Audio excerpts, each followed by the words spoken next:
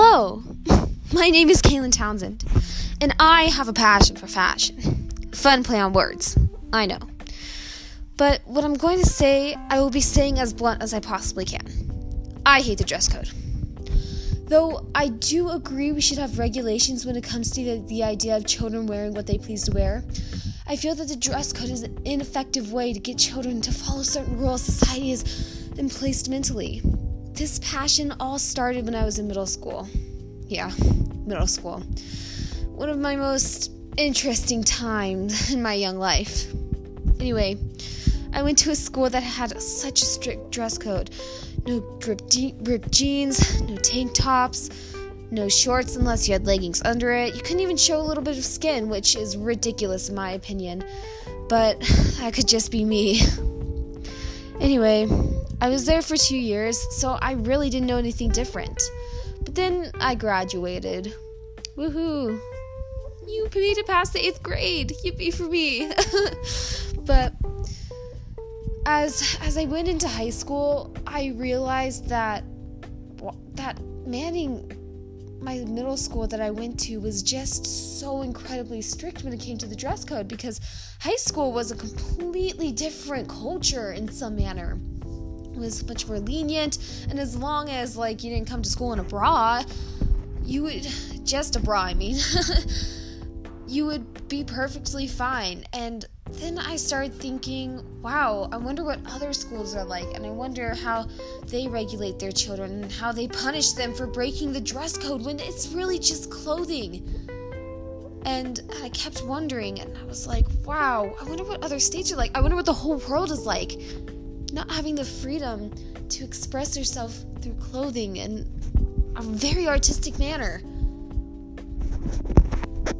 So when I started this project, I originally wanted to change the dress code. But that's not what I want to do anymore. I want to make people aware of the sexism and the psychological effects that involve within that dress code. Not just trying to liberate the dress code, but more of trying to figure out what we can do to be able to have children not feel terrible about their bodies, because we have to cover them up because people get offended by looking at slight stomach.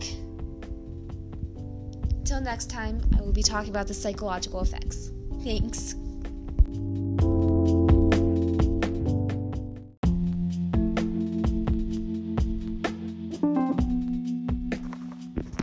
Welcome back. So, as I said in my last podcast, I said I would be working on the psychological effects of the dress code and what it impacts on girls, possibly boys depending what they wear, but mostly girls because of the sexism involved within the dress code. So, allow me to begin. Adults deprive children of being able to make their own decisions by not letting them choose what they're wanting to wear. By choosing what they wear, children are gaining self-regulation rules. When districts are too strict with these decisions when it comes to the dress code, this allows children to feel they need to rebel, to push the limits to see what they can get away with. By not having as strict of dress code as some districts may have, this could allow children to be able to be free with their expressions and be able to learn those self-regulating rules, as I learned before, because if adults are always trying to self-regulate children, then we're always going to want to keep trying to push back and see what we can get away with, because according to our friends, it's cool to break rules or whatever.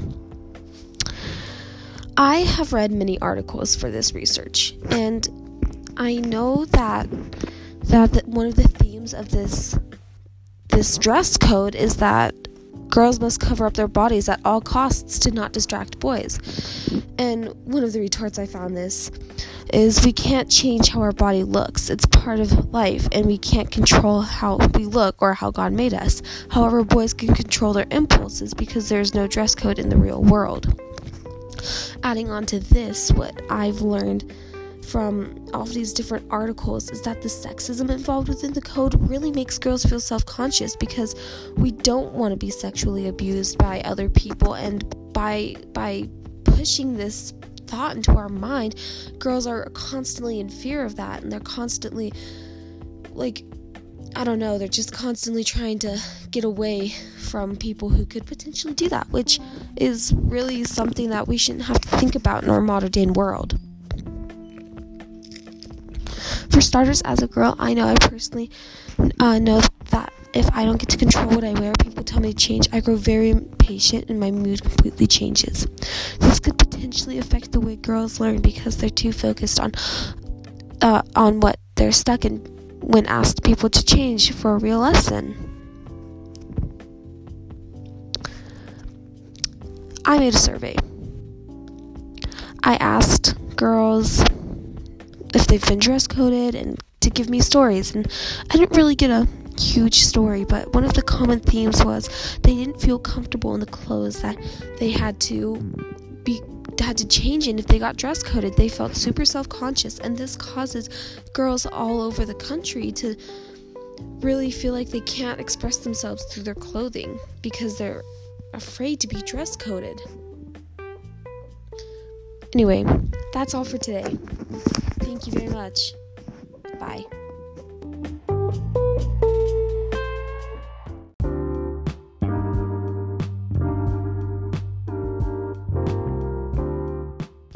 Welcome back to the third part of my podcast, featuring sexism that goes on within the code. First, I would like to make a huge statement that girls cannot control the way their bodies develop. So by targeting different aspects of the code based on how their appearance is for something that they can't control and how their body was made through genetics is completely outrageous. For example, I would like to state the fact that within some dress codes, not Golden's specifically, they have to have their shorts in as a certain length, which is as long as their fingertips reach out to. Which as I said, I think is outrageous because girls can't control how lanky their body is. So the shorts that they may be wearing may be completely acceptable. However, their arms are very, very long for their body and they're just lanky, yet we are being targeted for that. Along with this, I would also like to point out that every single girl wears a bra, and by having a little bit of bra strap showing can get you dress coded, which is completely ridiculous due to the fact that sometimes when we're working and when we bend over and our bra strap is showing and when teachers tell us to put away, it's humiliating for girls, which is also going back to the psychological effects of what is going on within girls' brains due to body image because of something like this. A lot of the time in classes, teachers always tell us to put hoods and hats away, which now I think is perfectly acceptable due to the fact that I was given a very good explanation onto why I think it's okay not to have hats and beanies on during class, because some teachers may not be able to recognize us. And with an explanation like that, I believe it is absolutely okay for teachers to be able to restrict us from that. Along with this, my teacher, Miss Anderson, when I was asking her about this, told me about her grandma when she was working in the 1950s. Now, in the 1950s, women were stereotyped to wear skirts and they weren't allowed to wear pants. However, Miss Anderson's grandmother was a scientist and she was working out in the field. But then what happened was, when they went back to go into a library with pants on, because obviously you don't want to work in a field with a skirt, they went into the library with pants on and they were kicked out because it was informal for girls at that time to wear pants. And though I do agree fashion has evolved and it's acceptable for us to wear different pieces of clothing now, we're still being targeted within the code as a dress code image. Along with this, let me ask, have you ever heard of a boy really being dress coded for something that they wear? Maybe they'll wear something that's completely distracting, like maybe a lot of chains or necklaces that they'll be wearing, like suspenders on something. And I've never seen a guy get dress coded for something like that. Well, thanks for tuning in this time. I really appreciate it. Till next time. Thank you.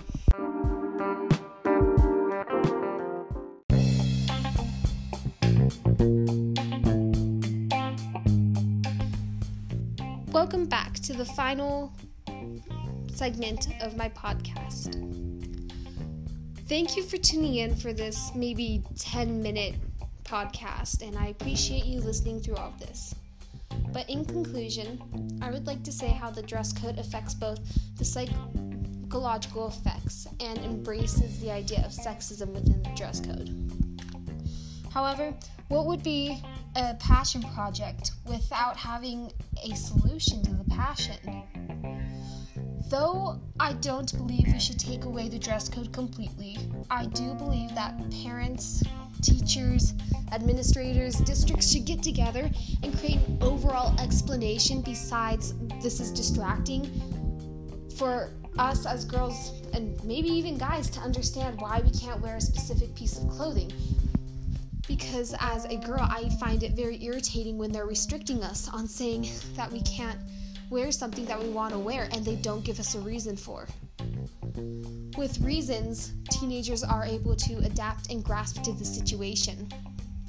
And we were able to really overcome and learn from that situation on why we maybe can't wear something.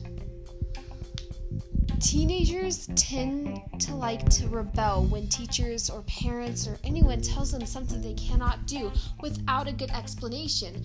The common catchphrase from a parent is "because I said so," and then kids just want to go out and break that all the time because they think they're rebelling. So by giving us an explanation on to why we cannot wear a specific piece of clothing or why we can't do this or that, this will open up a whole new world for teenagers for us to be able to learn and adapt to different situations because we're aware of how this might affect us or people around us.